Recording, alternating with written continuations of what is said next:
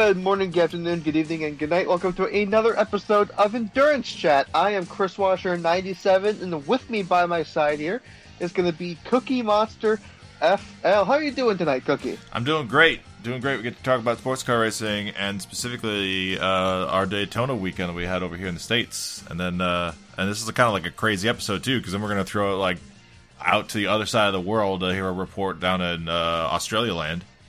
And from the guys down there, right, Chris? I think that's what's happening. So me and Cookie will go on in your ears for an hour about the Daytona 24, and then we'll throw it out to the other side of the world with Pee-wee Chris and Floodman 11, or Michael Zalafari, and they'll talk about the Bathurst 12-hour. So it's just Bathurst and Daytona for this episode. Next time you'll see me and Cookie. I believe we'll probably talk a bit in depth about the Asian Le Mans series and how that turned out, because Le Mans invites were on the line, and some short reviews of Kyalami and other sort of stuff, and also a Sebring preview. That's coming up soon. So we'll gather on all those other topics, but for right now it's just Daytona. And speaking of Daytona, how was it? How was your experience at the track? I was like, how was it? I think I watched it. Oh, wait a sec. That's right. I was there. It was great. It was extremely packed.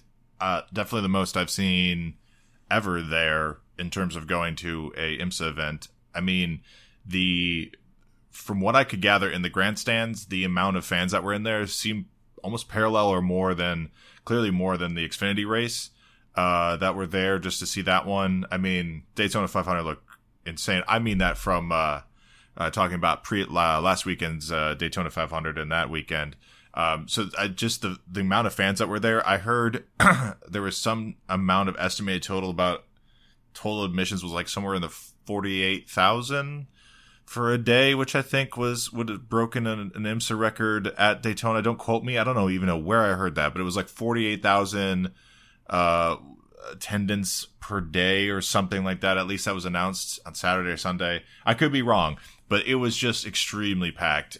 The turn 1-2 outside camping area, it seemed like that got expanded, or at least they utilized a lot more space. They opened it up, I would say, within the last 3 or 4 weeks before the event, and allowed more camping opportunity there.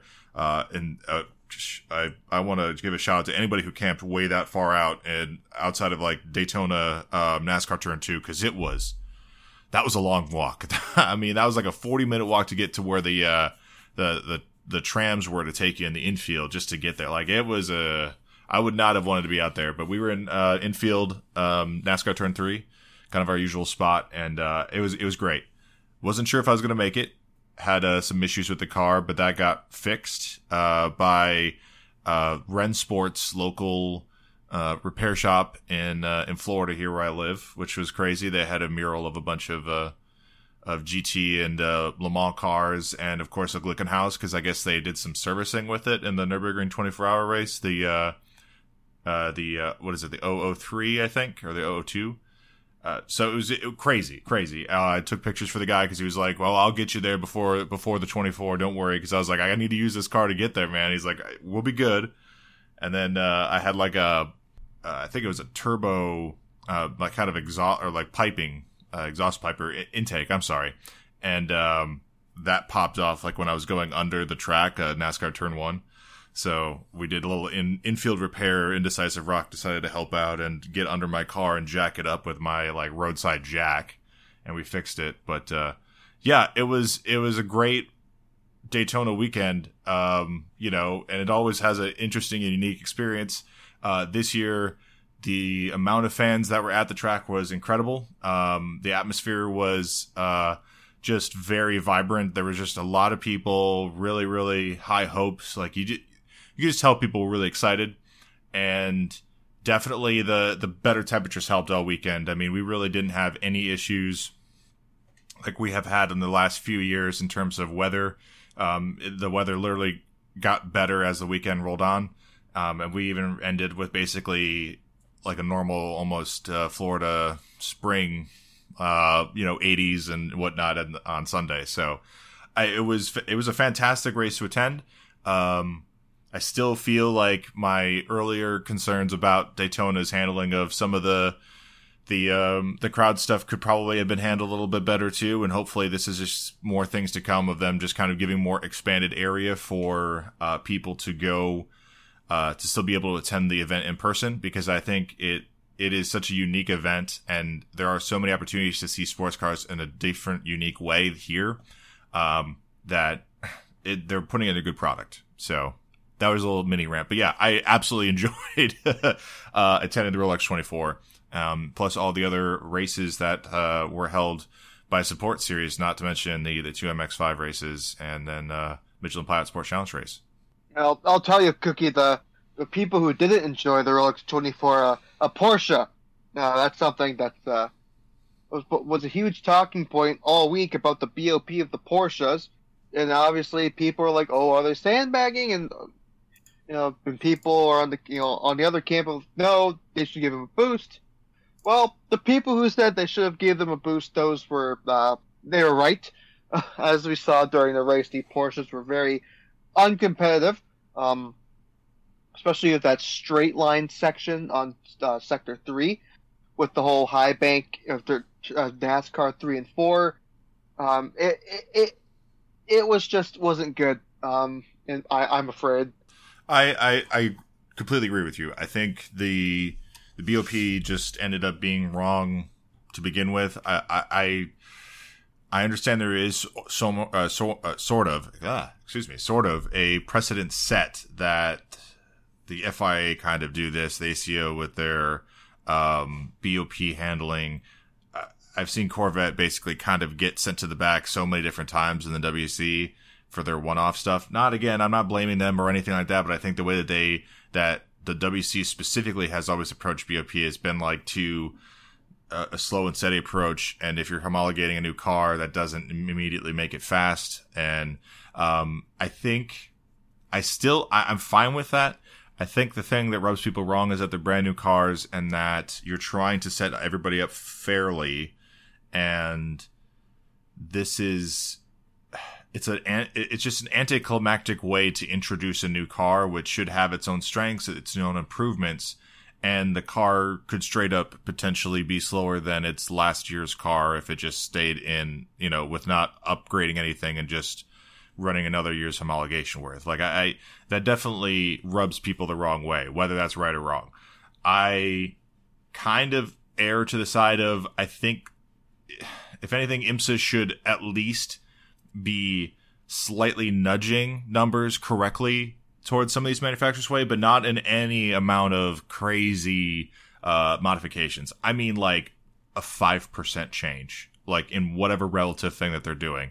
I'm not, and that's even of a small window of a small part of that entire car. I just think that with Porsche being so far behind, throughout at least the Roar, what we saw, and then the first practice sessions, they at least should have had a minuscule assistance just to at least, even though it wouldn't have been appreciated that much, it still would have been easier on the cars. And then at least it gives the governing body a chance to look at all the original data they had, compare the 5% potential performance delta on X wing or something like that, and then go from there. And at least if they do have terrible BOP through the race, they're at least 5% faster than they, their performance delta was increased by 5% kind of thing. And that can at least be visual in the IMSA thing. But that's what jars me so much, is because I feel like the way that the WC does it is because they have that auto BOP thing where you're like, okay, well, I see more hammer swings sometimes when it comes to WC than with IMSA, at least when it comes to performance, adjusting new cars. IMSA definitely takes more swings, I feel like, for individual performance for races and stuff than WC does. But I do feel like WC have a structured approach with this. And while it is annoying and frustrating, new cars do end up potentially being good through that start of year. At least for what they were doing here at Daytona, that was they had zero chance. And I just feel like, if you even gave them a 1 or 2% chance, and didn't give them a bone, but you gave them a little, just a tiny piece of meat or something, then at least that's enough to go okay, like, based on the results that we saw, yes, we made a mistake on BOP. Here's how we found out about that in terms of, like, what we were expecting deltas and what we got. And we're going to move on from there and be fine. Like, but at the same time, I don't think it's something that's going to bother me too much at the end of the day, because I do feel like this will be quickly ironed out. I don't know, you know, I feel the frustration of people that definitely want to see those cars do better. And the 296 didn't really do too well either, but that probably could be more said for them just getting hit by other cars than anything else. So, but yeah, the Porsches being that far off definitely were not, it wasn't a good look, especially for how many there were out there. Like, it just, and to have no adjustments really given to them at all throughout the entire process after it was already set was kind of, it just, again, it rubbed me a little bit the wrong way. Like, why couldn't you just at least do a testing freebie for them somewhere where they're just at least, they're getting slightly faster here, but losing some there. So at least it makes it look like you're doing something by just getting more data instead of just doing nothing and be like, they're bluffing and then being wrong. I'm in a rant mood tonight, Chris. And for clarification, we were talking about the GT cars for Porsche. Yes. The GTD cars. The 963 for Porsche. Actually, it fared relatively well on pace on the mechanical side of things, on the reliability side of things, maybe not so much. But yeah, I think probably taken too long to get to this. But obviously, debut race for GTP LMDH cars, very, very big in this new generation of sports car racing. Since you were at the track and I was watching on TV, like how do these compare to, let's say, the DPI cars? Better. They're better. I would say there's not a really high screeching kind of noise, but otherwise every single manufacturer has their own unique sound to it. You can tell that the speed is a little bit faster in terms of like last year to this year. Just even being at the campsite and seeing them on the banking, you can just tell that they're a little bit faster. They just look more aggressive too. So I think that ultimately, you know, even though they might not be as fast as we once knew them to be, because these are all new cars, they're gonna be crowd favorites. I feel like it'll be nice to see other cars come online as well, and I would expect to see some potential LMHs make some appearances as well, which should really help kind of colorize the field. But yeah, as a first race, they were great. The Cadillac sounded awesome. I sort of like the Porsche. I'm not sure how I feel about it, but just the sound of it. But they all look great, and I think they definitely do add a lot more kind of, I don't want to say international flair, but you can definitely tell that these things mean a little bit more business than the previous ones, and I think it also helped the gravitas of the fact that like a lot of these cars are going to Le Mans too, and that helped. So I also the LED bars and stuff like that. I think all the OEMs are starting to go naturally crazy with the LEDs and their schemes and stuff. So the Porsche like flat bar in the back and just like some of the fronts, like the BMWs, like they all look like these weird, interesting light shows now coming past you. So even on the banking and in the infield, they were just like, they look like spaceships. I don't want to say again, but you definitely felt like, oh god, these things are going to go really fast. It still didn't have that pull out of the corners like the LMP1Hs did, but you know that's a fairy tale now. But they still feel like they are faster than the DPIs, depending on whether or not you look at a stopwatch or not. So yeah, I overall really like them in person. So I'm hoping that we get a little bit more race out of it, because it definitely did look like one OEM, specifically one team, had it completely wrapped up almost, as long as they didn't run into too much trouble, which they certainly tried at the front of the field. So yeah, I mean, pretty much right off the bat, like the whole story was like, oh, Acura never did this much testing, they're not going to be competitive, they're going to have issues. It was quite the opposite. It wasn't. The number 60 car got pole and just never looked back. I mean, the Cadillacs, the two Chip Ganassi Cadillacs, really posed the challenge and made it a competitive race, along with the Wayne Taylor car. With the Porsches were a little bit behind, but they're still able to at least make some attempts at like the minor positions. But it was pretty much just Acura, an Acura's race all day. BMW was kind of the lone one out with problems right in the beginning of the race. I believe they had to do an MGU replacement on that car. I believe it was the 25 they had to do it, and then the 24. I can't remember if the 24 had any issues except for pace. But yeah, BMW in the GTP class has definitely the most amount of work to do on par of being competitive. Porsche, like I said earlier, they're kind of behind, but they're still able to be somewhat competitive. I can't remember which car was which, but one had that. Can't remember what exactly it was, but it was like a battery failure. It's the thing that goes on the passenger side of the car where they have to replace that. Mm. And then the other one in the very, very early part of the morning, 3, 4 o'clock, 5 o'clock maybe, where it went around the outside of a car to lap in the kink and just kind of went off in the grass and caused some damage to that car. So definitely in terms of GTP, Acura and Cadillac are definitely the most competitive, and I'm excited to see the upwards mobility of how because Porsche we know are going to have their stuff together because Penske perfect and whatnot. BMW already made itself the underdog story. They did some testing at Sebring this past week or so, along with the GTD Porsches, so I'd imagine it's for BOP data. And the BMWs, I believe, are still the last cars time-wise, so that'd be interesting how that goes. Let's go down below the food chain a bit. LMP2, with probably the closest finish in Rolex 24 history. That was incredible. That's all I'm going to say with that. That was a chase down, and I mean, you pulled out the right time, had enough of the side draft, got just enough far ahead. I mean, if it was 20 feet, that line was 20 feet farther down, you would have seen, the 04 kind of catch back up on the inside. I mean, it was the perfect slingshot distance. It was really well timed, and you kind of didn't think it was going to happen too. Because out of the bus stop, he didn't really look like he had enough momentum to do it. And honestly, I think he messed it up a little bit there. And if he did take that corner better, I think he might have made the move too early, potentially. So it ended up being a perfect run at the line. And I mean, yeah, it got to be gut wrenching for the 04, but still, that was an incredible finish for LMP2.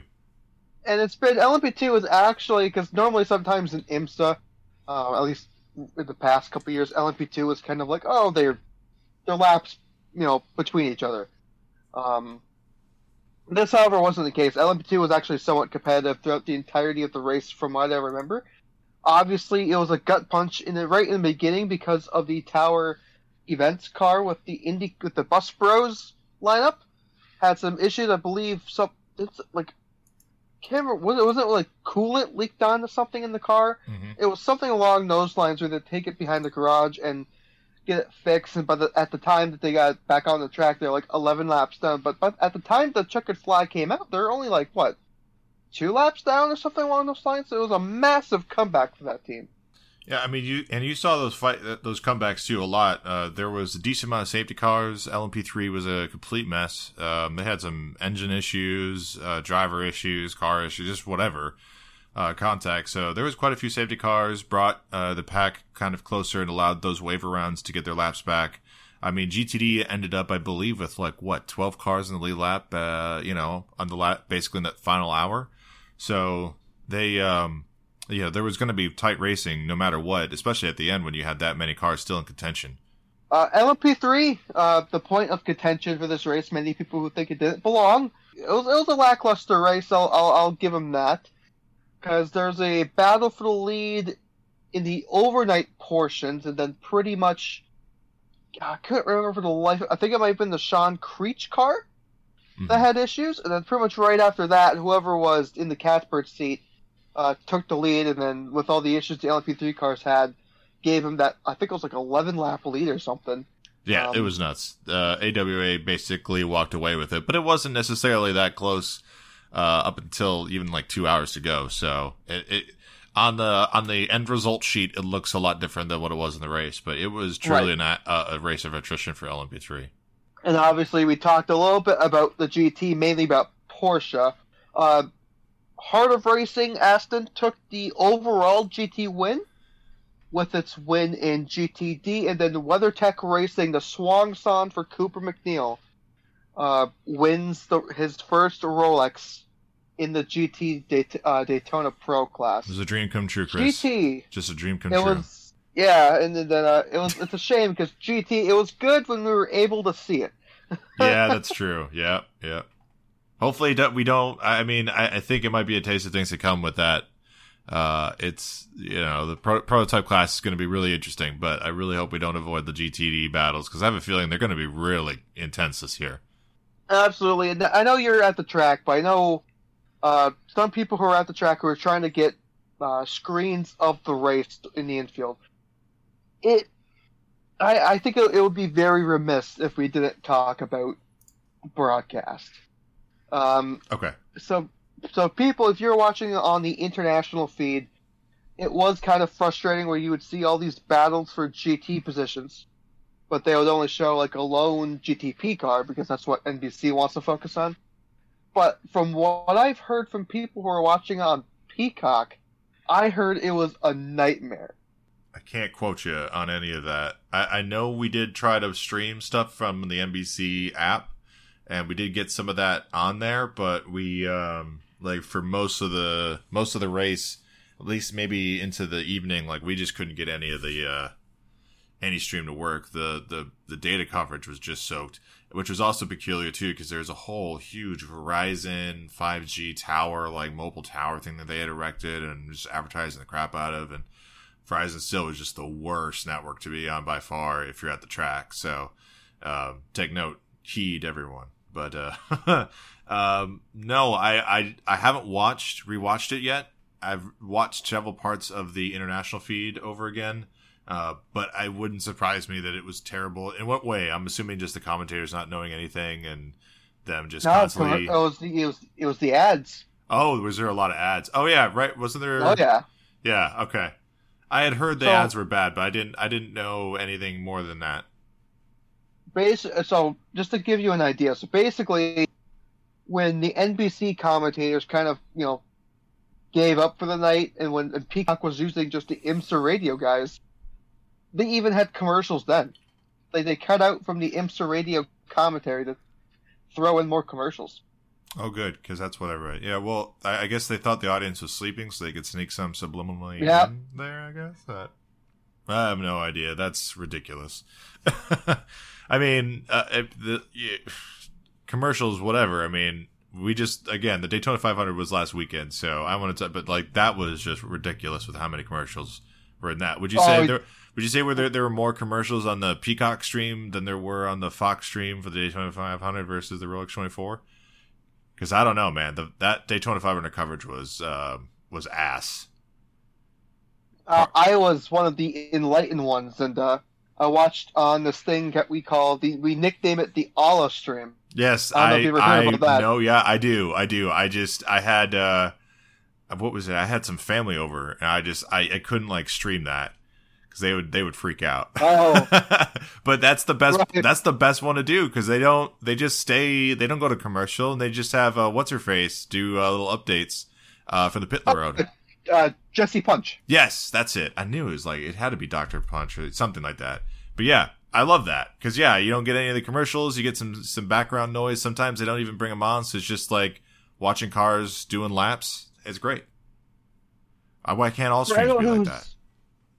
I was going to say, for anyone who's unaware, if you're wanting to watch NASCAR coverage, adsports.ae. And the best part about it, it's completely legal. It's an official broadcaster of NASCAR. But it's just the stream is out there for anyone to watch. It's perfect. And it's commercial free.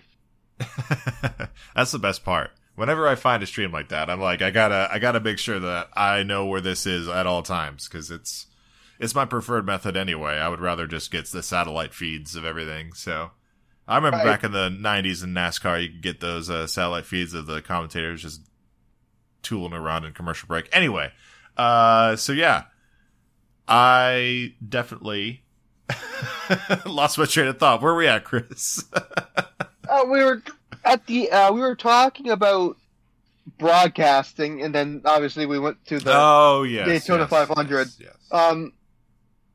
I think I remember Indecisive Rock, the person who you were with at the track. I remember him telling a story how they were trying to put on Peacock on the track, so they have like something as a feed, but then like the ads just too much, and he just gave up. Imagine the people watching at home on their couch when they're not at the racetrack, when they have any like all these other multiple of options for their entertainment. Okay, I have one specific anecdote I will say. The amount of times I would be walking in the infield, and a lot of people have satellite, a lot of people have like better connections than I do to the internet or whatever, but I would assume a bunch of people have Peacock or just normal ways to get it. The amount of times I saw that damn waiting screen on everybody's, like whenever I just glance over, I would see the NBC, the Peacock, like, your program will be right back or whatever that thing said. I would see that everywhere. And it's not like I would be like, oh wow, that's just a lot of commercials and whatever. I'd just be like, all right, like, why? This is, like if they're at a racetrack, I'm just so used to seeing like people's TVs and stuff to the race broadcast. But like for whatever reason, whenever I would look at this year's Rolex 24, I would always see that commercial thing. And it was weird because, Peacock is usually just, sure, we'll give you the full 24-hour stream. We're not doing anything. Here you go. And they definitely went a different route this year. So, I don't know. I'm not a fan, but maybe we'll just need that your stream you previously mentioned to fill in the gaps here for us eventually when they start broadcasting IMSA races. Man, I'm like derailing everything. Okay, so what's your next thought on the Rolex 24 besides the broadcasts? Did you like it? Were you a fan of the race? I was definitely a fan of the race. I think, obviously, I wish they would have shown more than what they did. But me watching the IMSA, I had the IMSA TV feed on, so obviously I never had the quaints and complaints of Peacock that I had to suffer with it, basically. The new graphics are actually, they look pretty... It's a new facelift for the international coverage. It's an improvement, which is those. Yep, no, it's an improvement, which is shocking. I was expecting worse, honestly.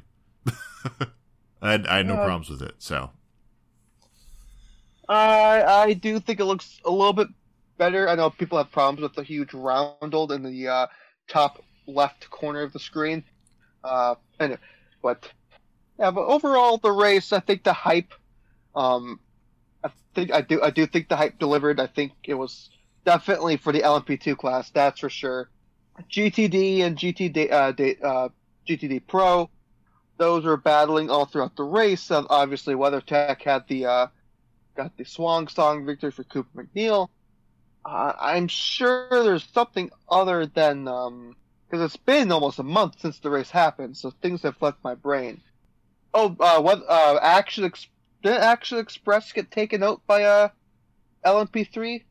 Or did it take out an LMP3? What was the other? Do you remember? Was it that they got rear-ended? Or was that one of the other No, I think that was the yellow Cadillac that got rear-ended by an LMP2. Oh, was it? I thought Action Express had some.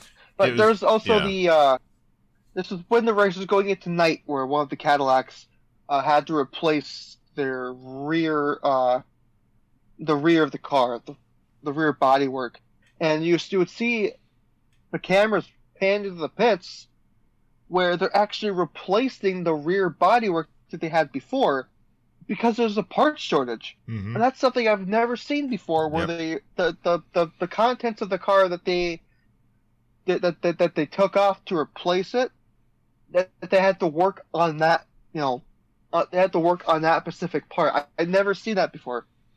Yeah, it was, again, it's just like this specific time that it's going to be like this, and the deadline for them to get all this stuff done and ready for the race was not necessarily, it wasn't like they didn't have enough time, but everybody was on a really short schedule with a lot of things to get it all put together, and people knew ahead of time, especially for the weekend, before the race, that it was going to be tight if it came to lots of broken parts and a lot of different aero bits that might need to be replaced. They might not have extras. So it did not surprise me at all to see, especially early front and rear aero changes, especially off the GTP cars. And they got sent straight back to the garage just to get a little bit more retrofitted and just kind of keep cycling between two of them to, try to make both of them last as long as possible until one got damaged and you just ride with the other one. So, it was really interesting to see that, and walking the pits too during the race, it was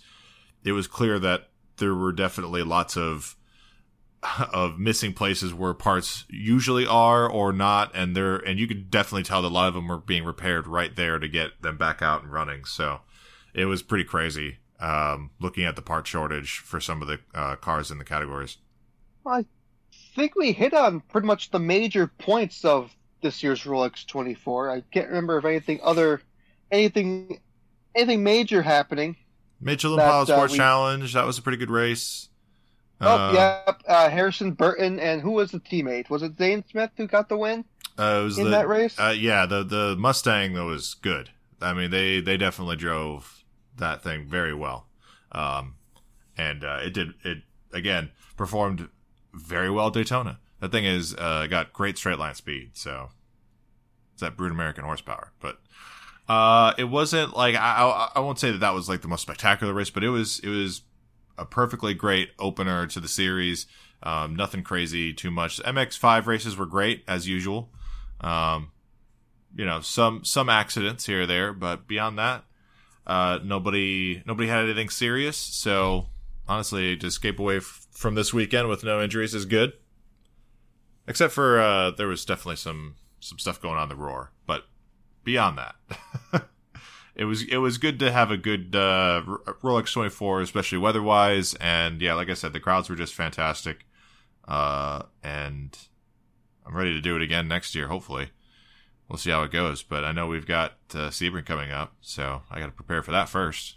Yeah, yep. And next time you will hear us will be a preview of Super Sebring, along with a quick review of what happened in the Asian Le Mans Series and the Kyalami 9-hour. Other than that, I think we said what we need to do on this piece. I think it's time to take this over on the other half of the world. Sounds good. Oh yeah, I'll also be doing the MX5. I'll do a little recap of the MX5 race at St. Pete too, for our next preview episode. So this upcoming weekend. Yep. Actually, the weekend after that we're recording this, it's going to be the St. Petersburg Grand Prix, which features Mazda MX-5 Cup, and GT America, which will kick off the SRO America season. And Cookie will have his reports from there as well. Yes, I'll file my reports with paper and make the paper ruffling noises as per the usual norms. So, all right, anyway, we're going to turn it upside down now. See y'all. Gazoo. Great. Gazoo.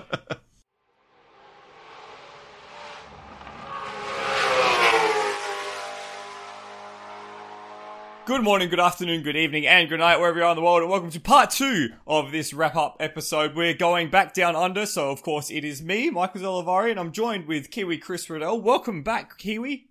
Hey, Michael, and you've got Junior Riddell here, just chipping along in my hair in the background. Sorry for that. It's fine. It's a part of being part of the family now, right? She's officially part of the family. Exactly. She's on the podcast. Royalties too, right? Royalties? You're getting royalties? Well, she is now. Oh, okay, lucky her. We're here to talk about Bathurst. The Bathurst 12-hour, of course, which was at the beginning of the month. And all things considered, Chris, it was quite a cool race. It was. Okay, yes, the grid was probably slightly down on numbers in previous years, as we, alluded to numerous times. It's still a good sign. But the race itself was an untypical Bathurst, but still a very enjoyable one. Well, yeah, it was something that we've not been really used to seeing at Bathurst. But the thing that I always find, and the thing that all the international people who come here always find, is that the track itself is what turns it on, and that was 100% what was happening. Now, we're going to do this a little differently. What's going to happen is that Chris is actually going to be asking me the questions this time around. And so, Chris, you have the floor. Okay, so the first thing I wanted to touch on, and I picked this up on TV, and you were there, so you would have picked it up in person. The atmosphere of this weekend looked absolutely phenomenal, even more so than previous 12 hours. Yeah, absolutely. The crowd numbers looked way up. The weather just turned it on. It looked absolutely amazing. And I think those were the key things, particularly with the weather. It was like warm, but not like 2020 where it was boiling hot. I think that might have kept a few people away, whereas the fact that it was just like 25 degrees all weekend was just perfect. They said, I wasn't sure on the exact details, but they said that it was a attendance record over the weekend of something like 53,000 people, which is 48 or something close to that. Yeah, which was like 10,000 people more than the last time that they ran it with the international field. So that's just like the atmosphere, the crowds in the paddock on the hill, the fact that on the Friday you had like visiting school children there, just as like in the paddock getting an experience of it and sitting out on the hill at Hell Corner, just, you know, soaking in that atmosphere and being really excited about it. Like I could hear them on top of the media center on the pit lane, like just screaming their lungs out every single time a car went past. The atmosphere was just so, like, it's so Bathurst. It felt so much bigger than it had in the past. Yeah, and that school kid thing, you know, that's how I got my first experience in motorsport in this country, going to a Nations Cup thing at Sandown. Really? Years ago. Wow. Yeah. Got to sit on the pit building with Sandown one Friday with a school outing. That's really, really cool. And I actually had a chance to talk to the director of the event about it, because that was something that he put in for this year. And he had a great quote, which I'm probably not going to get exactly right, but he said it's about getting those fans of tomorrow, creating the fans of tomorrow. And I think, you know, obviously it worked for you. Yeah, it definitely worked for me. Here I am now, 17 years later. Gosh. I know, right? Makes me feel old. But that's just the sort of stuff that motorsport needs to keep doing. You know, just it costs them nothing, apart from maybe a few bottles of water. And it gives the kids an experience they won't forget. Yeah, absolutely. And that really started the weekend off on a really, really good note, having all those kids there as well. Yeah. And then you get down to Saturday, Sunday, crowds just like we haven't seen for the 12 hour before. And I'm sure the noise was incredible. I sort of picked that up on TV as well. It had a real amphitheater feeling behind it. And as well, like in the paddock, in the signing sessions, it looked like it was the 1000. Just certain garages were getting absolutely mobbed. And of course, there was a very specific Italian motorbike rider who had Valentino Rossi. Yeah, legions and legions and legions of his own fans. I actually took a photo. I'm not sure if I'll share it at the moment, but I took a photo of the lineup to get Rossi's signature during the signing session. So at Bathurst, in the pit lane, there's these 4 towers that are basically equidistant, like a quarter of the way down each section of the paddock. So the WRT pits where Rossi was right next to Tower 2, and the line, right, went like out towards Tower 1 for about 50 meters, looped back to the edge of the paddock, which is about a 20-30 meter loop, and then kept going back towards Hell Corner all the way through to the next tower. So it was literally like half the pit lane was just people lining up to get Rossi's signature. It was kind of nuts. That's insane. Because I can picture that in my mind because I know where those towers are, and holy cow. Yeah, it was a not insignificant amount of people. It did mean that some of the other garages that were in that little mix had a few less people, so it was a nice chance to catch up with the Groves and with some of the Audi guys. But yeah, no, the Rossi fever was 100% on show. Yeah, and that came up through the TV as well. But just the other parts of the atmosphere, like the corporate areas, the hospitality areas, all look amazing because Brits was in those every 2 hours or every 20 seconds, it seemed, on the broadcast. He's got the best gig, I swear to God. Oh, yeah. Just go have a champagne here, a beer here. Oh, barbecue time, sweet. Living the dream. Yeah, that just looked like an amazing day out. Made me realise I made the wrong mistake by having a family. Oh, that's... Yeah. You should bring them next time. I will win this. She's not going to lose her eardrums. Yeah, that's fair. Another thing I wanted to mention as well, having the F1 car as well, that was really, really cool. Yeah, damn you, Channel 7, for going to an ad break in that, and Foxtel for losing the transmission somehow. But that looked and sounded phenomenal. That's actually... And the fact that Liam Lawson actually gave it a bit of willy. Just a little bit. He could have gone so much faster, but... That's true. I mean, he was doing burnouts at, like, Murray's Corner and Hell Corner to intentionally fudge the lap time, but, like, that's the first time I've seen a modern F1 car in person, like, in anger, and, mate, just the way that it sounded, the way that it moved, it was just phenomenal.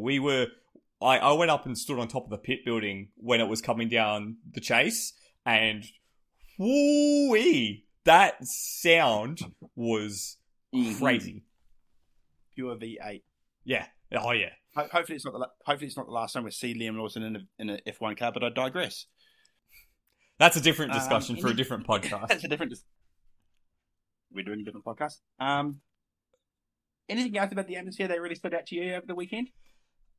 It seemed like the activation was really well done. So, like, the welcome pavilion with all these special cars, the cars and caffeine sort of stuff. Just like talking to people in and around the paddock, it felt like it just had this buzz and excitement, and that was kind of absent last year because of the circumstances of the event being pro-am and mostly Australian based. It didn't really have that sort of like buzz, whereas like the whole weekend, like with Rossi around, with the F1 car around, with the friggin' Nissan GTR clocking 330 kilometers per hour in the straight in one of the support category events, like God almighty, just everywhere you looked there was something cool happening. That was pretty sure that's a Skyline that can empty its tank in 15 minutes. Yeah, I'm not surprised. Empty its oil sump in 10 minutes as well. Yeah, and ran out of driving talent in 5. Still though, to have the speed record down Conrod Straight, that's a pretty big deal. Yeah, so much so that the organisers have gone, not again. Whoops. So he's no longer allowed to race that car. Oh, well, that's fine. So I think we'll move on from the atmosphere because we know how it looks in the broadcast. And it's good to see that the atmosphere of this place is coming back to where it should be for the 12-hour. The weekend was solid for me for a few reasons, though. Yeah. I'm sure it was for you. What was your greatest disappointment from this weekend? Oh, there's one or two. I'd say... Audi, their pro car, they just never seemed to be in it, and when they finally got in it, they got in the wall during the race. Yes. And the invitational class... It's entirely his fault.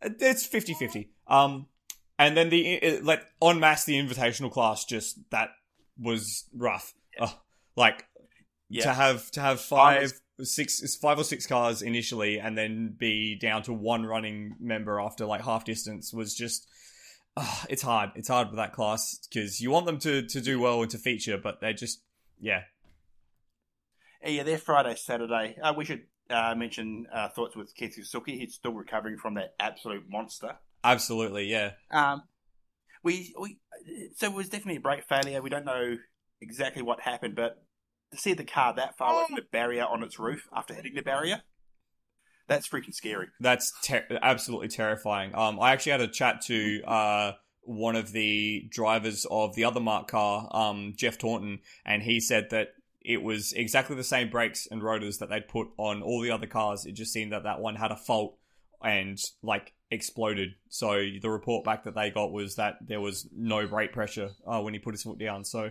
they're still in the process of determining the actual culprit and whether or not that was exactly what went on. But that was what they seemed to suspect, and completely destroyed that chassis. Just the front half of the car just didn't exist, and it was a wonder that he was able to get out without serious injury. Obviously he's still recovering, but it could have been so much worse.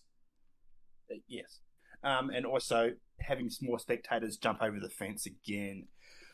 Yeah, that's a complicated one. That was a really complicated one because I saw... Now, I'm actually going to try and find it. V8 Sleuth, which is Aaron Noonan, did an article about where they actually identified and found the guy who jumped the fence.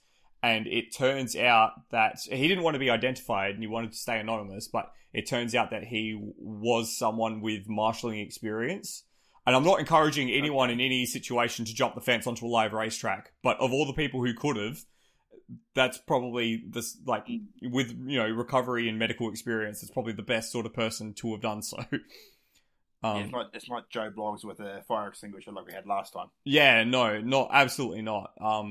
Yeah, so again, absolutely not encouraging it, absolutely not condoning it, but in this specific instance, the person who did identified a need and filled it, which is like okay, but it's a complicated issue. Yeah, especially when there's not as much danger as there was. Like, okay, car's on its roof, yeah, sure.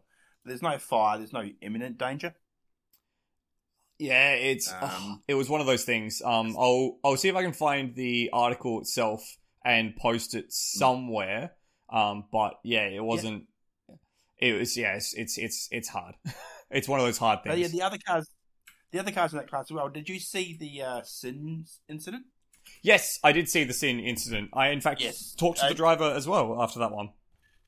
Yeah, because it wasn't on broadcast, but there was a 7-second TikTok video that made it onto Twitter because through TikTok. Yeah. It was a pretty violent incident as well. Yeah, it seemed to be very similar to similar in magnitude, not necessarily similar in how it started. Incident to how Sam Shaheen and Tyler Everingham gained grief a few years ago at that particular part of the track. The driver said to me that he just brought the throttle up a little too early and then lost the rear on the curb, and hit the wall and almost went over the top of the wall. Lucky to stay within bounds. Yeah. And that's a shame too, because that car had struggled with engine problems all day on Friday, and they changed the engine overnight, and it was like the second session of the day. They just completely binned it, so it was really unfortunate.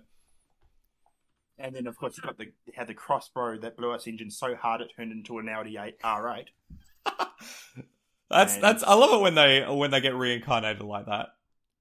Yeah, it's just a shame that Jada Nojada missed out as a result, but at least they were able to make the race. Yeah, and they got a Silver Cup podium out of it as well, which is pretty exciting. And good work on that. I mean, you can't scoff at that, even if it is Silver Cup. It's still a class podium at the Bathurst 12 Hour. Exactly. But yeah, overall, the racing in the I-Class, you had the Mark Mazda and the GT4 Merc that was just a problem child all race. I don't think TV even showed them after hour 4. They did the classic wrap up with about 20 minutes left after all the overall stuff had died down, and I think that was the most TV time that the Mark car had gotten all weekend. Yeah.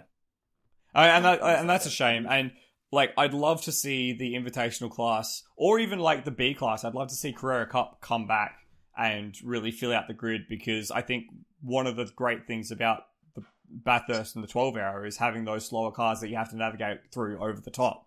And if you're not going to have a lot of them and it's just a GT3 event, well, it kind of,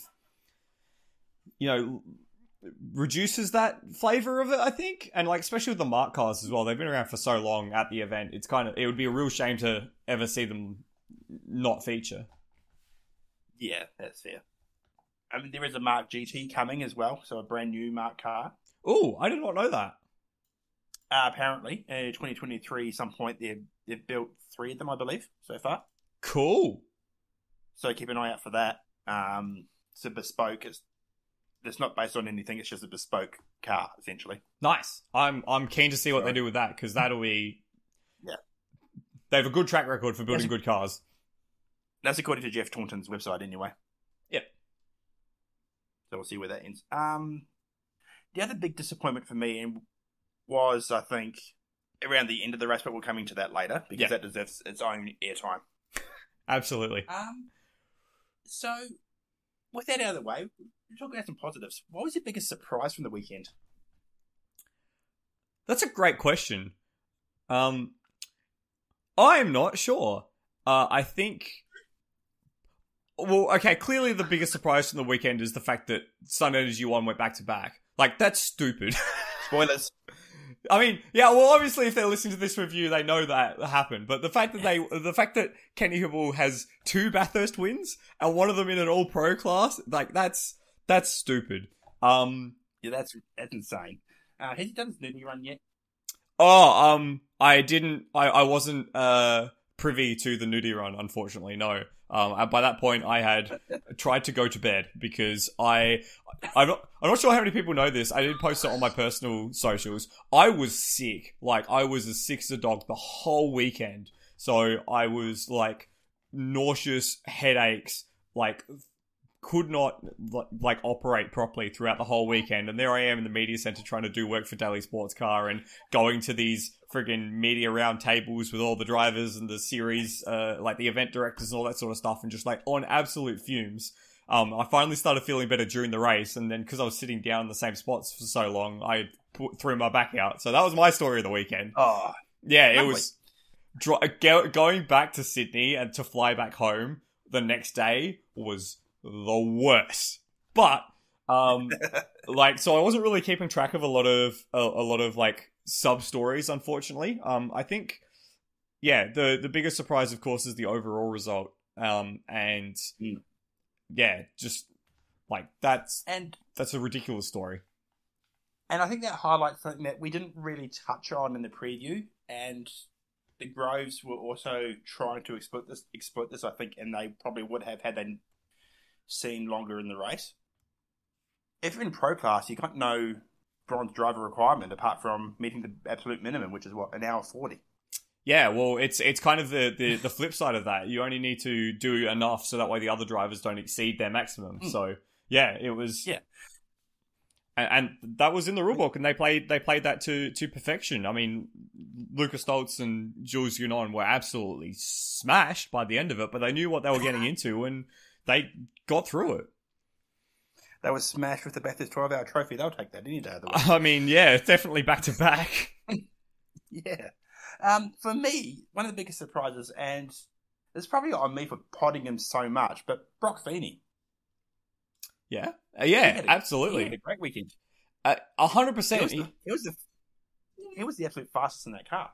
Yeah, and that was a bit of a surprise. Like, he's only done 5 races in GT machinery. 3 of them have been at Bathurst. But he is seriously impressed in that car, in that Mercedes, every single time he's jumped into that car. And I reckon there was a hot rumor going around that wouldn't be substantiated by anyone, that Shane was unwell or unfit in some capacity, which is why Brock got a lot of running, because Shane looked all at sea in that car. Yeah, he seemed all at sea, unceremoniously all at sea. Like, he didn't even do qualifying. And that was a real surprise, because normally, if you've got Shane Van Gisbergen in a car, you want him to do qualifying. Yeah. And I don't think we'll ever know the true reason. But yeah, it was just odd. Other surprises Other surprises for me, I think it was more of a disappointment seeing like the crowd favourites go out fairly early as well. It was a shame to see us lose CL's car and the Grove car early on. There were some other surprises. I'm trying to remember what happened to the 222. It had a Scotty Taylor off, I'm pretty sure. Yeah, they hit the wall coming down through the S's. The S's were a popular spot for people to have mistakes, as per usual. Oh, that really bizarre one that involved the Mark Sini, was it the Hallmark car? No, the Superbike car and the Valmont racing car. Yeah. So yeah, that was bizarre. So I reckon that Cameron was very unlucky there. Because that is that's mostly a passing opportunity if you're trying to lap traffic. You go down the inside on the Skyline, and on Skyline if you've got a willing partner, and it looked like I think it was James Koundouris, but don't quote me on that one, in the car at the time, opened up to let that happen. But, you know, there was a shot of them going side by side over the top of Skyline, and then the next shot is Cameron in the wall and Kundura's facing backwards. So I wonder if either Cameron's got it wrong and just taken out the Superman car in the process, or the Superman car wasn't aware of his presence or something, because it looked really weird because, the Valmont car was leading Silver at that point in time as well. Yeah. So a bit of an odd one on that respect. Very odd one. Also surprising for me to see just how well Valentino Rossi actually did. Yeah. It was... He acquitted himself incredibly well, considering it's his first time at this place. And how many GT3 races has he done? Not many. He's done a year, but the year was mostly in the Audi, so he's only done 2 races in the BMW. I was very lucky as part of the media to be able to go to a roundtable discussion with the BMW drivers, and of course Rossi was the key part of that and got a lot of attention. But the way that he spoke about driving the car was very professional, of course, because he's a professional rider for MotoGP for a long time, so he has that experience. But the way that he was talking about building into the lap pace and feeling comfortable and leaving a margin was actually real race driver stuff. So he certainly did himself a big favor, not a favor. He showed he's got the chops. Exactly. Yeah. Thank you. Thank you for translating my brain. Yeah. Anytime. Also, surprised that the 99, the boost car, maybe it's just Triple Eight went on this weekend, but they were nowhere. Well, it was odd because at times that car was the fastest in practice, particularly at the hands of Stanaway. But I think that having Prince Jeffrey Ibrahim, who's not the best of the bronze drivers, I'd probably put him outside of the top 4 or 5 of Australian bronze drivers. Any extended drive time that he has to do was always going to handicap them, especially in comparison to the likes of Liam Talbot or Brad Schumacher. So yeah, it was just one of those ones. And then, I think as the heat of the day came up, the Triple Eight car kind of dropped off. So I think that was the tipping point there. I think the Beamers had the same problem. They were great early on, and then they sort of faded away late. Yeah, apart from that, I thought the Beamers this race was pretty much bang on. Well, yeah, they made a small adjustment on the morning, but I think I think that every team had a chance to show their strengths. It was just a matter of maybe the Mercedes' strength was a bit stronger than everyone else. Yeah, and that happens. Yeah. So with that in mind, shall we address the elephant in the room? Yes, we should. Before we do that, though, I want to mention I want to mention one thing. The pace of the weekend was ridiculous. Lap record in qualifying, so much green flag running. Yeah, it's kind of nuts, and I'm not sure if it's to do with the conditions of the weekend and the development of GT3, or because it was the first time with the new Pirelli P0DHF spec tyre, but a two flat in qualifying in the shootout rather. Oh my god! When that happened, the media center just burst. Absolutely, it was ridiculous. I can imagine it would have. What was the lap time when we went at 2:01.4? It was I think it was a 2. So the previous lap record in qualifying, was a 2:01.5. So I think even Brock Feeney's lap was going to be a new lap record. But the problem was Mario Engel had just done a freaking 2 flat. 2 flat with an 8. Which it was not crypt diver, smashed the barrier. That's redonkulous, absolutely redonkulous. And then as you said, 4.5 hours, 4 minutes, 4 hours 45 rather of green flag running. The fastest rate average speed of 100 and a ridiculous amount of speed. I can't remember the number off the top of my head, but they did 2006 kilometers over the course of 12 hours. That's 323 laps. That's ridiculous. Actually ridiculous. Yeah. Brings to the point, how fast is too fast for these cars, but that's a question for another day. So shall we address this elephant in the room? Sure, let's do it. Do you want to tell the story, or should I? Well, we can both tell the story. So it starts with about 2.5, 3 hours to go with news that the Group M car had a faulty modem. For those who don't know what that is, it basically is what relays cars' BOP data, and I think is linked in with the safety system as well at Bathurst. Yes, so it's part of the flag in the cab system. So it is a required piece of kit. So if it's not working, it's not working. Required piece of kit, required and provided by the race organisers. If it's not working, you need to fix it. It wasn't working, so Group M had to come and fix it. They got...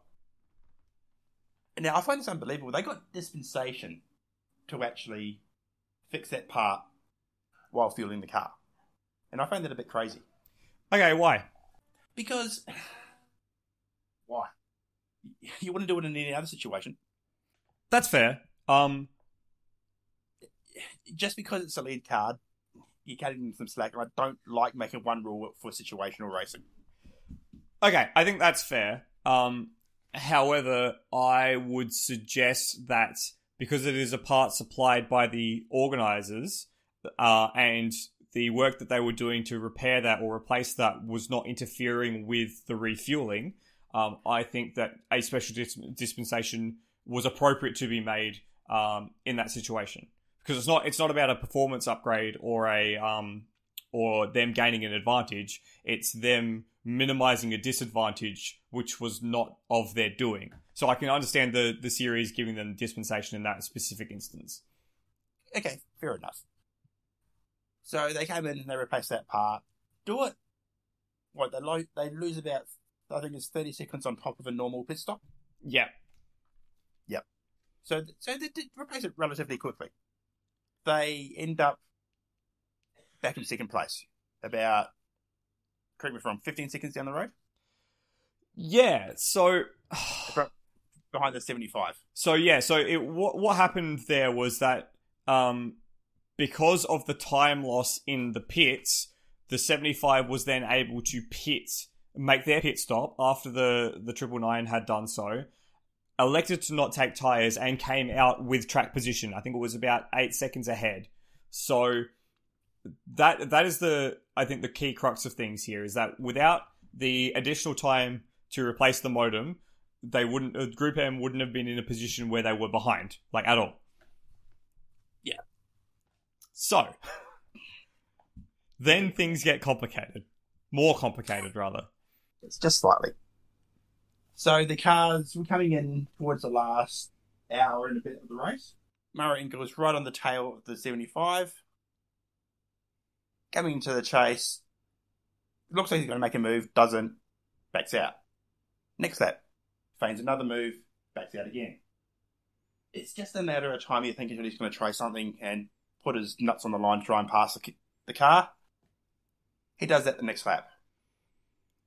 Gets it. Very wrong. Since the 75 spinning, drive-through penalty. And that's all she wrote. That was the controversy of the race, really. I'll probably understand a bit just how big it was, but... So do you think the penalty in that case was fair? I think it was fair that they got a penalty. I don't think a drive-through was appropriate. Sorry, let me rephrase that. I don't think a drive-through reflected the extent of what a penalty should have been applied. However, the race stewards' hands were tied, effectively. The only penalty they could give, if they were going to give a penalty, was a drive-through, and I don't think you could get away from giving a penalty in that instance. You can't give a black and white warning flag for that. And, as well, they couldn't give a post-race time penalty. And the reason for that is because the Bathurst 12-hour rules and regulations don't stipulate that you can. It's different with supercars. If it was a supercars event, they would have been able to give a careless driving 15-second penalty, or reckless, or however they would have described it.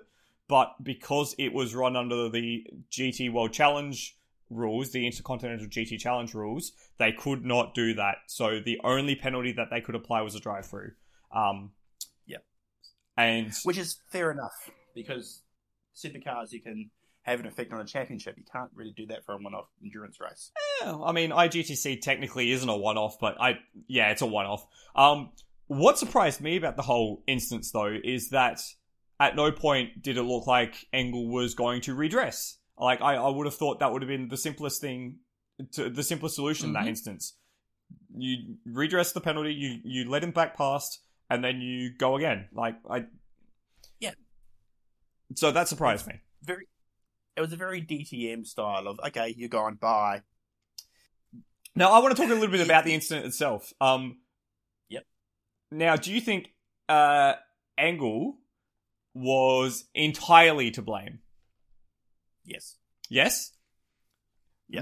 Without question. Without question? Okay. I reckon it's more like 70-30. It was Stoltz at the time, wasn't it? It was Gunon. Don't worry. It was Gunon, yeah. Yeah. Okay.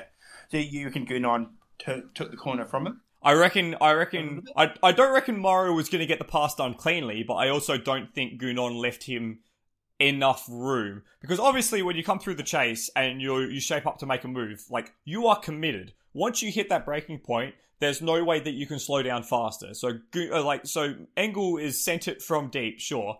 But clearly Jules isn't just going to let Gunon do that, let Engel do that. However, the way that Jules arrowed himself towards the apex really took away any wiggle room that Engel had, and that's why I think he went up on the curb, and that's why there was, that extended contact that made him spin. Very similar situation, I think, to the Jamie Whincup, Scott McLaughlin incident. However, I think in that instance, Gunon was under control of his car. Engel was under control of his car the whole time, whereas in the supercars instance, Whincup was not. Could Engel and Gunon have gotten around that corner without making contact? Probably. But as Jules Gunon said in the post-race press conference, I think to win Bathurst, you'd give away your mother. So, yes, obviously he knew what he was doing. Yes, Mrs. Gunon, you're being adopted. See, I think you're being a little bit harsh on Gunon there.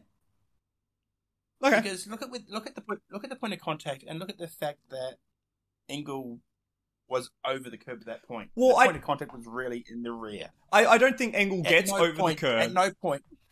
Yeah, okay, that's fair. I don't think Engel gets over the curb if Gunon doesn't close the door. I think if Gunon doesn't intentionally take an early apex, then Gunon has room to maneuver his front bias off the curb, and they'd be making more side-to-side contact. It's one of those things when, you realize that the door's getting closed in front of you, you try to back out. And that makes it worse, because now you're hitting them in the rear and you're going over the curb. You see it all the time. That's my thought. The fact that he was that far back, though, would that suggest that at no point should he have thought he had any entitlement to that corner? Oh, absolutely not. I think the penalty is entirely warranted, but I think had Engel had a willing partner, they could have gotten around the corner and continued the battle. That's my view on it. It's the old Jimmy Broadbent's self-preservation sort of thing. You know you're going to have a crash, just back out of it. Well, I mean, do you though in the last throws of the Bathurst 12 hour? Yeah, that's fair. Especially if you're coming into your 150-minute drive time limit. Yeah, that's true. And this is a chance to go 3 in a row, or to win your first if you're Engel, because he's been on the podium here 4 or 5 times. He's won the that might be a stretch. I know that he's won the Allenson Simonson Award twice, and this place hates him. The race hates him. Every time he's been in a race-winning position, something has gone horribly wrong. Yeah. It's also good to note he drove completely angry after this, because what was the final margin between him and the leader? I think it was 1.9 seconds. Yeah. Oh, sorry, you got it in front of me, 1.41. 1.41, there you go. And that was with second place in the middle of that as well. Yeah. I do want to touch on that last little battle, because had it been a 12.5-hour race, or 12-hour 10-minute race, I reckon Matty Campbell would have taken the win. I disagree. I don't think the Porsche had the beans. No, they seemed very I don't know, content isn't the right word, but they weren't defeated either. They were like, we got the maximum out of the car. Like, there was no way that we could have done anything more to try and pass. Because I think the 75 in particular was just a bit too strong on the straights. That showed because Matty Campbell did actually hit the fence on his way up. Yeah, and parked towards the end of the race. Exactly. I think if it had been a 12-hour and 10-minute race, the 999 would have won. Because that's how fast Engel was going at the end of that race. Actually, knowing this race, it probably would have been a 32 that would have won because they would have taken each other out. Yeah, it was getting to that point as well. Yeah. But no, that finish, it wasn't like that last 30 minutes wasn't the most banging barging, but still intense. And that's what I love about this place. Even if you're not door banging, you know they're going as hard as they can. And yeah, that's typical of Bathurst, isn't it? It is. I wanted to have a quick chat about the post-race press conference, if that's okay. Yes. So I wasn't there, so this is your domain. Yeah, so of course, after they do all the podium celebrations, the three winning drive or the podium drivers come into the press room, and there's a press conference. Now, there was a lot of interesting things said in that press conference, but the thing that I want to focus most on was the vibe. It was the most awkward press conference I think I've ever been a part of. And of course, that was all because of the contact between Gunon and with Engel. Now, I want to make this point because just a week earlier, like not even a week earlier, like a week minus 12 hours earlier, they won the Daytona 24 Hours in GT Pro together. Like, yeah. So they were a week ago in a car winning a Rolex, and then a week later making contact to, for one person to win a race and one person to lose a race. And the first thing Jules said, best of enemies. Well, that's the thing. They were, that both of them were saying like, we are good friends, and this is awkward. And the first thing that Jules said as soon as he got out the car was, "I'm sorry that we made contact. Like, I'm not sorry that we won. I'm sorry that we made contact." It was just a very weird vibe in that room. And of course, Engel was steaming. Marciello, he said one sentence the entire press conference, and the sentence was, "I promised Mercedes I wouldn't give them any bad PR, so I'm not going to speak." That was the only thing he said in the entire press conference. Yeah, because they were all filthy, not the other teams in the penalty, but they were filthy at the organisers for making them change that modem. Yeah, and I think that's fair enough. But it's racing. If they didn't have to change the modem, they would have won the race. But I want to focus on one particular thing that happened. So Jules was asked about the contact. He was asked does he think it was a racing incident or all those sort of things. And Jules said, I went for it. I tried to defend it. And yeah, as I said earlier, he said, it's a really awkward situation, but I think to win Bathurst, you'd give away your own mother. So that's what happened. That's what I did today. Yeah. The really interesting thing, though, was Kenny Habul then chimed in. And he said this immortal quote, which I'm probably going to try and find a way to expand into an article. He said, "I'm the one who owns the car. It's my car. And to be honest, when we were leading the race and I saw my car backwards in the grass, I wasn't upset because that is what I expect these guys to be doing to win this race. He has to do that. That's what he does. Sometimes it's teammates and that's what they do, but that's what I want them to do." So it kind of shows as well. That's epic. Yeah, like these guys are being pit against each other as factory drivers, but they're very good friends off the track. And they've worked together a lot of the times. And as I said, they won Daytona the week before. And yet here they are having to throw that all out the window and throw machines at each other to try and win this race. It is a really complex little situation. And yeah, it made the press conference just awkward as anything. Like the 75 crew were trying not to celebrate. The 999 crew were absolutely steaming. And the Porsche guys were there just like, well, we're here, I guess. We're here. We're spent. Yeah. So shall we wrap this up then? Yeah. Let's. What other things? What other stories can I tell? As we're wrapping it up. Silver Cup. I was not Silver Cup. Sorry, Pro Am. I was a little bemused that none of the Pro Am guys actually managed to get into the top flight and really make their name for themselves. I guess that is. I guess that is in part due to how the race went. If there'd been more safety cars, there would have been more wave rounds. But yeah, I was a little disappointed that that didn't occur because I was so on board for either the Chaz Mostert 65 car with Talbot and Ross or the 777 Shaheen Fella and Meese. I thought it was Meese. Car like to get into the mix at some point. Like they, the fact that Audi only turned up with one pro car and that got dumped in the first hour of the race, and I've forgotten his name completely. But the head of Audi Sport Customer Racing was like, "We got dumped out of this race." Yeah, no, you didn't. Yeah, You dumped yourself. Yeah, it was one of those where, like, again, self-preservation. At that point in the race, you shouldn't turn down on someone who's got their nose up on the inside at Griffin's Bend. Anyway, if they put Fella, Meese, and one of the other pros, whether it be like who else they have in that like what they had Haase, they had Fabian Schiller. No, did they? I can't even remember. It's so long ago. They could have just put Fafas, Martin, and Fella in a car. Yeah, like absolutely. Like Fella at one point was the fastest driver on track. They could have put Ricardo Fella, Christopher Meese, and friggin' Chaz Mostert in a car together. Yeah, like yeah. It seemed dumb. It seemed dumb because all the other pro cars ran faultlessly, effectively. Yeah. So I was a little bemused by that. And then Silver Cup. I honestly can't. I can't. Oh yeah, that's right. The Kiwis won. Gross. And Ross Palakis second place. Another big tick for him. Well, I was very impressed by that because he was a lot faster than his teammates. And I didn't think that car would be anywhere near the mix in that class. But hey, as it shows, like he's still getting a lot better.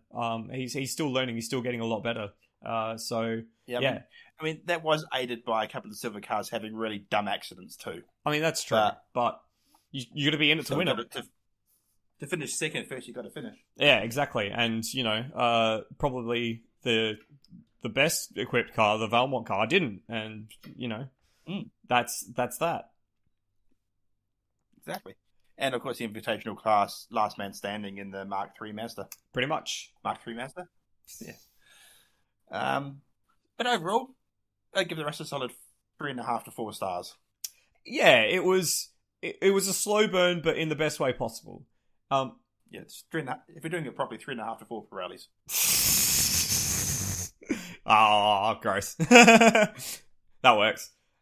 What do we expect from this event for next year? What things should we expect the Bathurst 12 Hour to be next year? Bigger grid, same or not more spectators. Hopefully, a bigger IMB classes or more competitive IMB classes, and hopefully some new spec cars. Ooh, who is in the process of releasing new specs cars? Of course, the Ferrari 296. Mm-hmm. The new Porsche. And the new Porsche, both will be down here next year. Fingers crossed. And hopefully we'll have some news for 2025 about an Audi replacement because that's getting tired. Yeah, it's crazy to think that the Audis were running the R8 in the first GT3 Bathurst 12 Hour back in friggin' 2011. Yeah. About time for an update, guys. Yeah, well, what did they go to? That's a whole different other podcast, actually. Yeah. I want to add to that, more pro cars from international teams. And that's going to be hard because of where it's positioned in the calendar. And in fact, the event director was talking about possibly moving it back a week to enable teams from America to not have to do the Daytona double. Not the worst idea. I had this sacrilegious idea of swapping the 12 hour and 1000 dates. That is sacrilegious. How dare you? Just run the 1000 as a one-off before the season starts in the brand new cars. Yeah. God, imagine Gen 3's first outing being at the Mount. Oh, don't terrify me. So, yeah, I think if we see a pro class next year of between 12 and 15 cars with 6 manufacturers, I reckon that'll be a big tick. And because I think that will be the next sort of series of baby steps for this event, is to get back to where it was in 2020, where we had 39 cars, 23 of them pro from 11 manufacturers. So, like, that's a huge way to go to get there, but I think if we aim for like 12 to 15 from 6 manufacturers next year, that's a good spot. Agreed. Yeah. And if everything goes as well as it did this weekend, it'll be great. Hopefully I won't be sick next time. Yeah, please don't. Oh, dude, it was gross. It was so gross. I felt awful, and it sucked. It's always a bit concerning when you walk into the media center and meet people for the first time, and their first thing is, "Are you okay? Like, you don't look all that well." Yeah, but that's your normal operation. Wow. Rude. Are you okay? Days coming up. This is true. No, it's always coming up. It's in like September. Gosh. With the railing. Should we end this? We should. Thank you very much for listening. Thank you, Chris. No problem. Pleasure's all mine. And Phoebe's. And Phoebe's, yes, we did hear her squeak a few times in that one. Thank you all very much for listening. Thank you for the American contingent and doing the Daytona wrap-up, which I trust they've done a very good job of. And yeah, we will see you again on Endurance Chat very, very soon, because before we know it, the European season's going to start, and boy howdy, there goes the rest of our time. In the meantime, we'll see you next time. I'm Michael Zalavari. Peace out!